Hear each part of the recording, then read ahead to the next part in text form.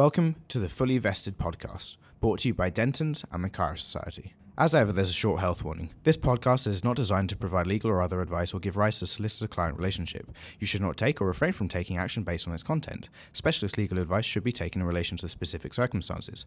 The views and opinions expressed by those on the podcast are their own and do not represent Dentons, Kairos, or other organisations that they are from. Please see dentons.com for legal notices. Hello listeners, and welcome back to episode 2 of Fully Vested. If you listened in last time, we were discussing general investment terms. If you didn't, please do. Today we're going to be continuing the conversation around the legalities of investment and discussing some terms closer to our namesake, Fully Vested. Today's topic is going to be founder vesting. But before we get into it, those of you that have had a look at our picture will notice that there is a fourth man in the room beyond myself and the two Joes, and will be here on a regular basis, so we want to just introduce him, Edward Abela, our producer. So thank you, Ed, who's giving me a thumbs up. So moving into the episode itself, founder vesting, a topic that is the heaviest negotiated part of many institutional rounds, and as a founder myself, something close to my heart. But what is it?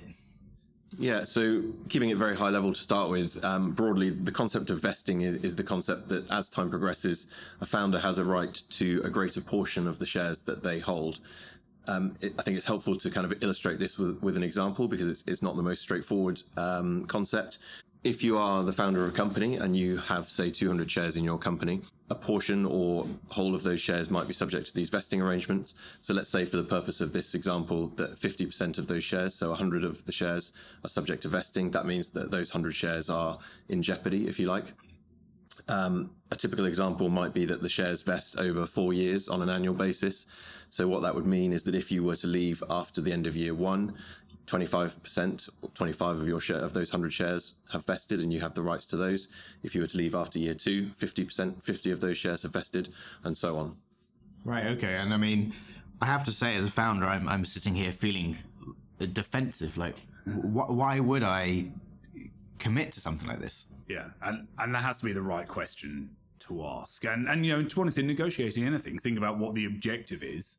Where are we trying to get to? Where are each trying to get to? What are the competing factors here? And then let's try and get there rather than get bogged down in the nitty gritty as to whether it's 50% or 25 each year and so on and so forth. So if you think about it, what this is really looking at is alignment of incentives. So how can the investor on the one hand make sure that the founders are incentivized to stay working on that company, to stick around, to deploy the capital that they've just introduced and deliver on the promises that everyone hopes will succeed. By the same token, of course, you might say, well, we as a founder are, of course, already invested in that. You know, we've given up our jobs or, you know, we foregone careers elsewhere. We couldn't be more invested. Why do you need to now take away some of my shares? You know, that's a perfectly decent debate to have. I mean, I think these terms are relatively standard now. And so really the negotiation that's going to take place is going to be about how many of those shares should be subject to vesting, how quickly should the vesting cliff or horizon occur.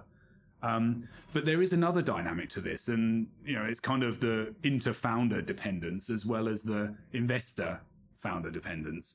And really what that is, or at least this is the way that the typical argument would play out, is so if we go back to our cohort of 3 founders, our proverbial 3 founders in a mum's garage that we always go back to, well, if you're one of those 3 and you leave after the first 6 months and the other 2 stick around, slave away hard for 2 or 3 years to make a success of that business, is it fair and right that that third founder who left so swiftly should share in the upside of that business, having not invested the same time, money, blood, sweat and tears as the other 2? Yeah.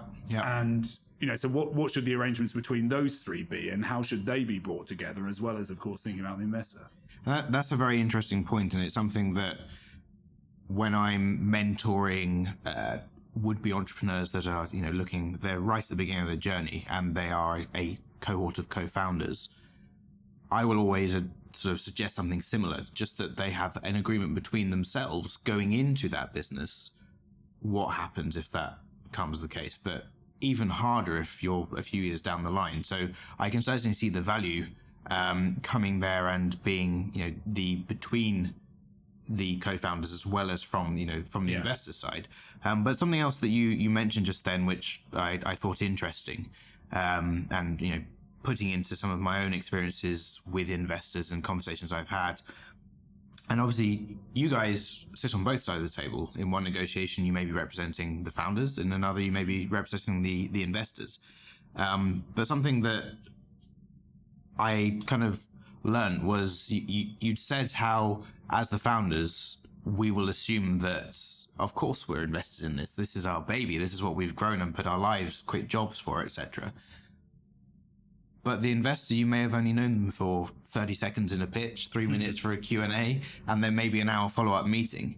And that was something that struck me the first time that we went through an investment process with Chimera, was that I couldn't assume everyone realized quite how committed to this as I actually am. So that point you made sort of really did strike home, because it was a bit of a realization for myself. Yeah, look, and I think all serious investors, and indeed us as a venture capital practice, want to see that the founders that we represent are invested in that business. Because at the end of the day, whether an advisor or an investor, you too are going to be investing something in the relative success of that business.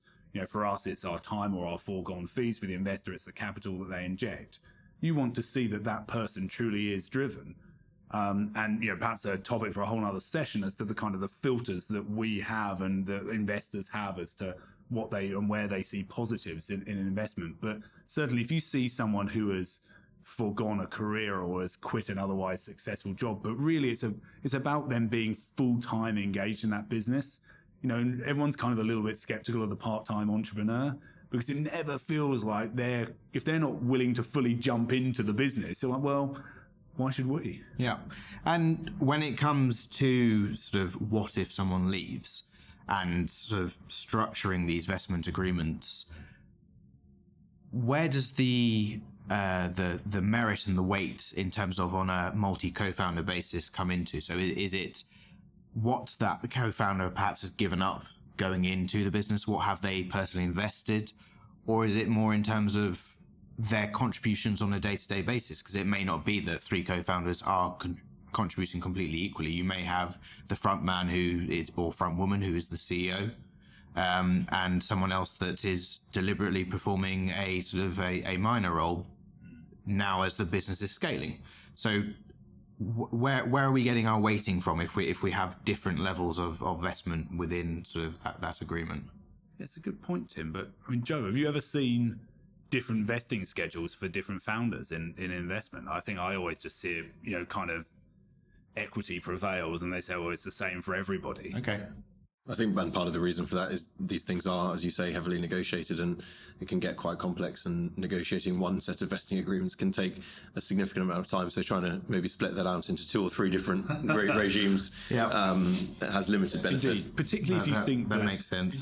If we're talking about a vesting schedule that, say, runs over 4 years, and we're talking, assume about early stage investment, then the reality is that the business that's receiving the investment is likely to be worth, close to the square root of nothing during the course of those first couple of years, because let's face it, if it doesn't get off the ground.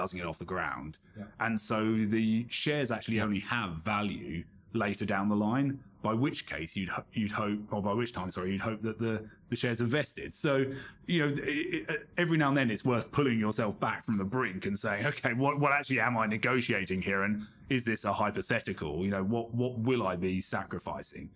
It's easy for me to say that when it's not my shares, but you do need to view some of this through that context. And then maybe, in fact, nothing more. It's a sacrificial lamb, something you might be able to use to negotiate better terms elsewhere, because they think that you're giving up something serious over there. Yeah.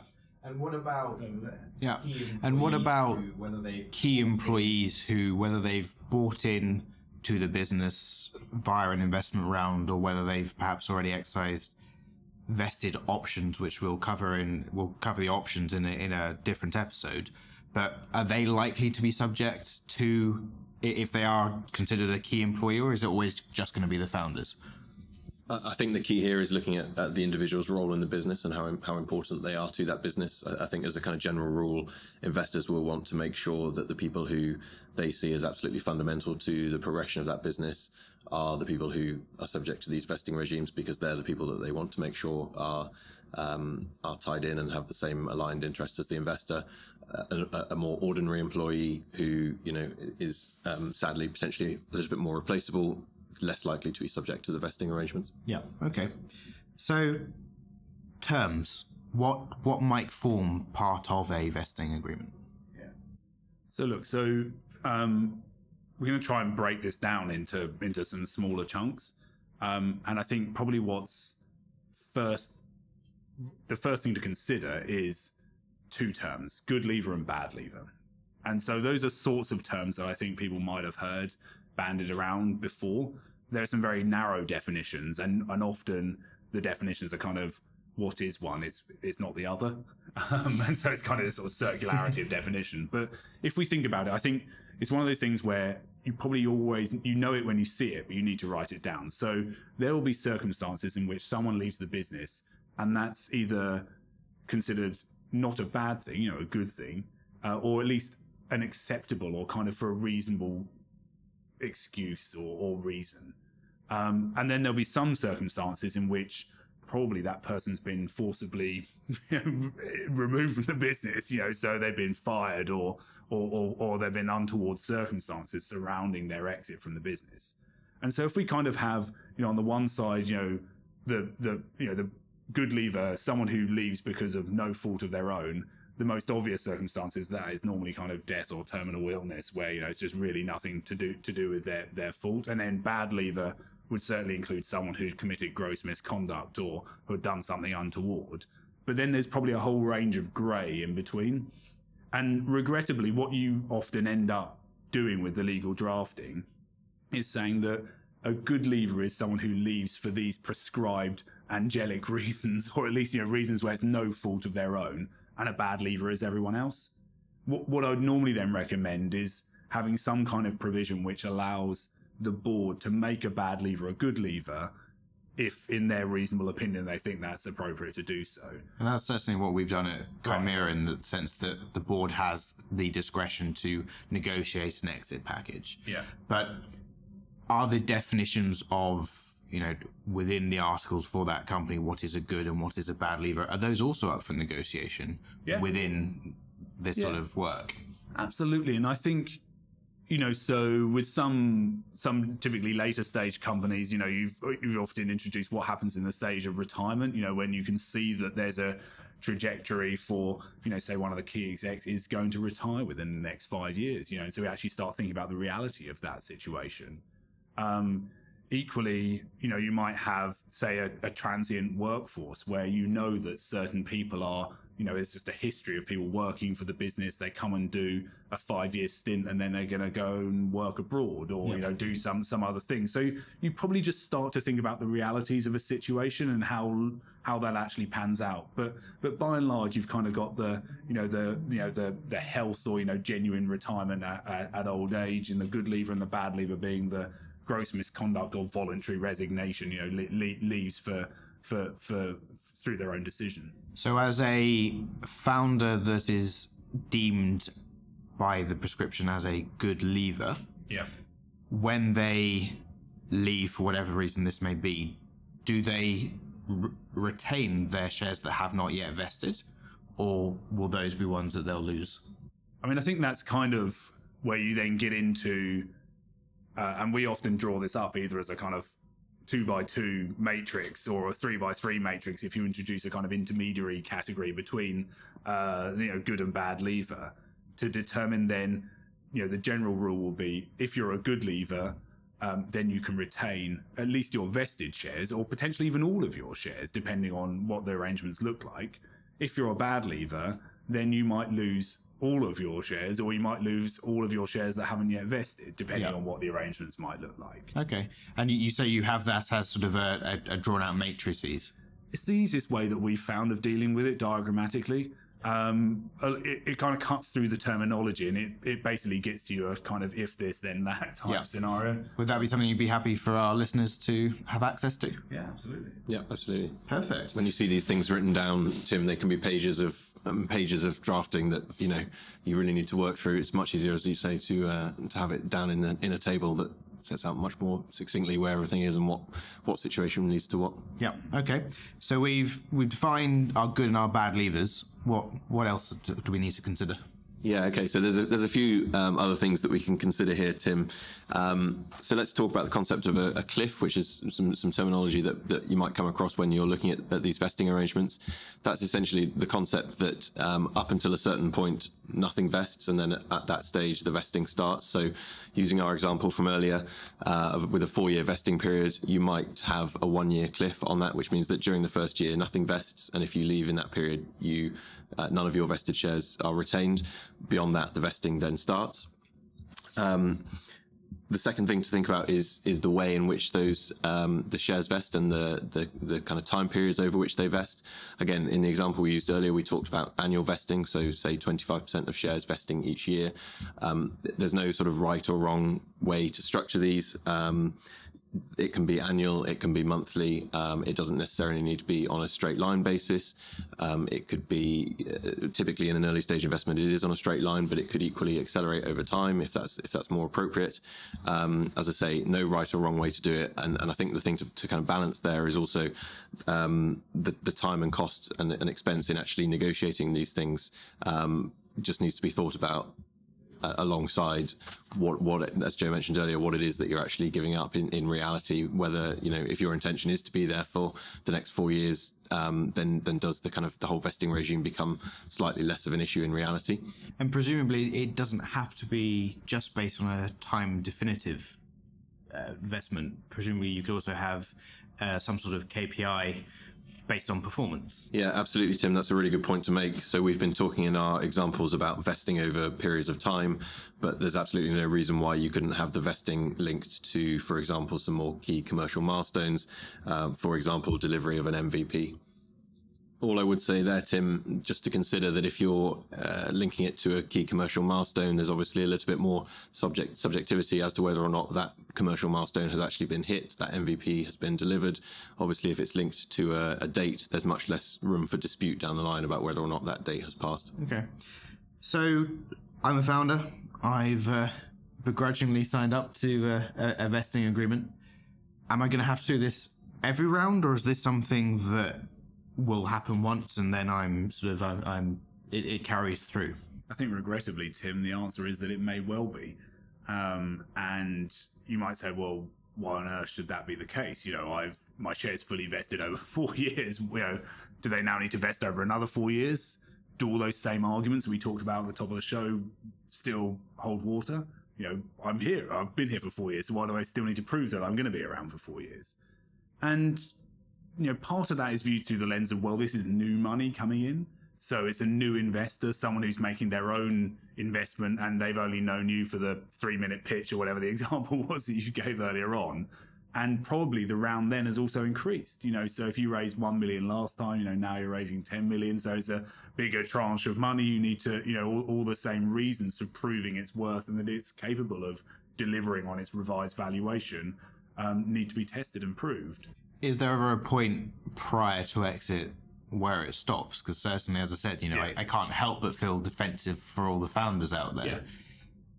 Yeah. There must become a point at which, I've served the company for 20 years, and we're going through let's say a Series C, D, whatever it might be, and now I have to commit to another 5 years or I lose half my shares again. Yeah. And look, and I think categorically the answer is yes. So when we're acting for founders, what we normally start off by doing on these things, and this is a good place to start, I think, for any investment agreement negotiation, is to look at that cap table. And, regular listeners have heard me go on about this before, but you just got to focus on the numbers, get your cap table set up. It's got to be as a minimum in Excel with some automated formulae, which means that you can then see how many of the shares the founders and key management will actually hold post an investment round, following the dilution by the new money coming in. Because really there's going to be some key percentages that they hold, which are then going to affect the way in which the parameters of all of this investment agreement are negotiated. And the reason why that's important is that under law, there are certain thresholds where if you own more than that threshold, you can then either block or pass positive resolutions to do things with your company. And when an investor is coming in and when an investor is going to hold a minority position, by which I mean below one of those key thresholds, then that investor is going to be nervous that if the founders wanted to, if there's some kind of mutiny, the founders might gang up against them and decide to turf them out. And so as a company naturally progresses through its corporate development and successive rounds of investment are made, you typically find that the founders are slowly but surely diluted below those thresholds. They start at owning 100% of the shares, then an investor comes in there and 75, another investor 65, another investor 55, so on and so forth. And slowly but surely they come down. And so those statutory thresholds start to become less of an issue. If you get to a situation where in a more developed company, you've got a founder that's holding a minority position, it shouldn't be of so much concern that that founder should be subject to the vesting requirements. By that stage, you think, well, maybe they have proved their worth. They're now probably taking a decent salary from the company. And so just like every other salaried man or woman out there, they're reliant on that income and, making sure that they deliver on what they need to. The business has diversified away from being wholly dependent on the founder. So there are other key individuals in the business now. So if the founder left, it's probably less of a disaster zone for the company. And so you can see then that this is kind of, slowly but surely building this positive picture as I walk into this negotiation on behalf of the founder, that it's actually not critical for this founder to be incentivized to stay in the business in that way. Yeah. There are other levers that can be pulled that are more appropriate. Well, and ultimately, I joke with my team that one of the things that you can say, right, I've been successful is that I've made myself less and less relevant by bringing in people that can keep the company going if I get hit by a bus or, if something else was to happen that causes me to not be available. I mean, as a minimum, Tim, clearly if none of my, my negotiation tactics work, as a minimum, you'd want to negotiate that a lower number of your shares were subject to vesting. So, Joe's earlier on example was 50%. You might say, well, only 40%, 30, 25% are subject to vesting. You might try to negotiate that they vest more rapidly. Yep. So those staging dates are closer. Mm-hmm. Or that there's a kind of an initial slow with maybe a ramped acceleration. Because you're like, okay, look, really what you need is not, I'm here for the next 2 years. Then after the next 2 years, I'm less dependent for all the reasons I've just described. And so then I should just become fully vested and away we go. And when we're talking about shares that are within the investment provision, is it the case that it's always, we're talking both financial value and rights, or could it just be the case that rights are taken, but they're still owned in the sense that if an exit was to come, the financial value is rewarded to the holder of those shares? Yeah, that's a good question, Tim. And I guess it's kind of important to point out here that shares have a few different things that attach to them. And as you rightly point out, one of those things is kind of economic value and a right to participate if an exit event happened, for example. But shares also have voting rights attached to them. And they have rights to, for example, receive information, which we talked about on the last episode. The matrix that we talked about earlier that we'll put a link to on the site, that does talk about the ways in which you can kind of separate the economic rights that attach to shares from the voting rights, and sometimes that's one of the ways in which the negotiations end up going. One of the other concerns that an investor might have is that a founder who has left the business, even if they get to retain, say, some economic rights in the shares, they don't necessarily want that founder who's out of the business having a say over how the business is run going forward, which is what the voting rights that attach to those shares gives that person.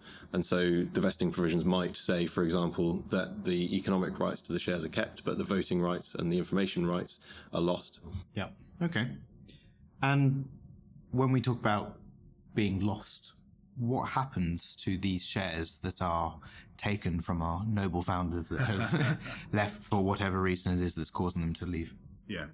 And look, and this is probably the purest company law point that we're ever likely to talk about on this podcast. So shares just can't vanish once they exist. They exist. They're like, if you like, as a piece of property. as an instrument. And so those shares could be bought back by the company for a nominal amount of money. There's a process through which the company has to do that, to pass various resolutions and so on. That may or may not be possible. Alternatively, they could be transferred to a third party or another shareholder, again, potentially for a nominal sum. So, whilst there might be, bought for £1, even though their value is, 100x that. Alternatively, one of the options is exactly the one that Joe's just described, which is kind of that balance between full vesting and half vesting, kind of lose them or don't lose them, which is they're actually retained by the holder, but they lose all of their voting rights and retain their economic rights, or they in fact lose all of their rights, their voting and their economic rights. And then you might hear them referred to as deferred shares. And so really a deferred share is a share with, for the sake of this conversation, no value whatsoever. And so they're there, but effectively they're worthless. Right. Okay, Joes, you've backed me into a corner. Your investor clients are very happy because you've brought me to the table as a founder to discuss investment agreements. Do you have any practical examples that you can give that make me less fearful that this is something that I should be scared of? Well, how about I'll give you an example where vesting would have been good for the company, but it didn't actually exist. So there were two founders of a company. Yep. There was no vesting. One of the founders left, and that founder was causing a nuisance, let's say, voting his shares and just generally either doing or not doing things which would have been in the best interest of the company, as is his right. In those circumstances, we helped the company negotiate an exit package for that founder. And as part of that, look to agree something with that exiting founder above and beyond the kind of employment settlement arrangements as to what happened with his shares. And the thing that we settled on was, rather than the founder losing those shares, clearly on a retrospective basis, negotiating investing was going to be a non-starter. But had there been investing, of course, that might have then been helpful. So we couldn't retrospectively negotiate that. But what we did agree is that founder wouldn't exercise their voting rights in a nefarious way. And how do we, classify what nefarious might be? Well, we basically said they had to exercise their votes in the same way as the remaining founder did. So if the remaining founder voted in favor of resolution, then so would this exiting founder. And that at least then meant that whilst that founder was kind of sat on the sidelines and no longer caused a ruckus, it meant that we had at least a sort of harmonious, parity between the two founders going forward. But, had we had some vesting arrangements and that founder, when he left the business, would have been subject to that vesting, and of course we wouldn't have had to go through that. So very much in that example, this vesting agreement, had it been in place, would have acted in favour of the company and the remaining founders. Yeah. Okay. So there we have it. Founders, you don't need to be quite so scared of vesting agreements. Investors, be nice when you're negotiating. That concludes today's episode into investment agreements. And we're going to nicely segue for the next one into the matters involving the employment law as to not just what happens with regards to shares, but what should we be considering when hiring and putting together an agreement for key employees. So until next time, thank you very much for listening. Joes, thank you for joining, and we'll speak to you all soon. Pleasure.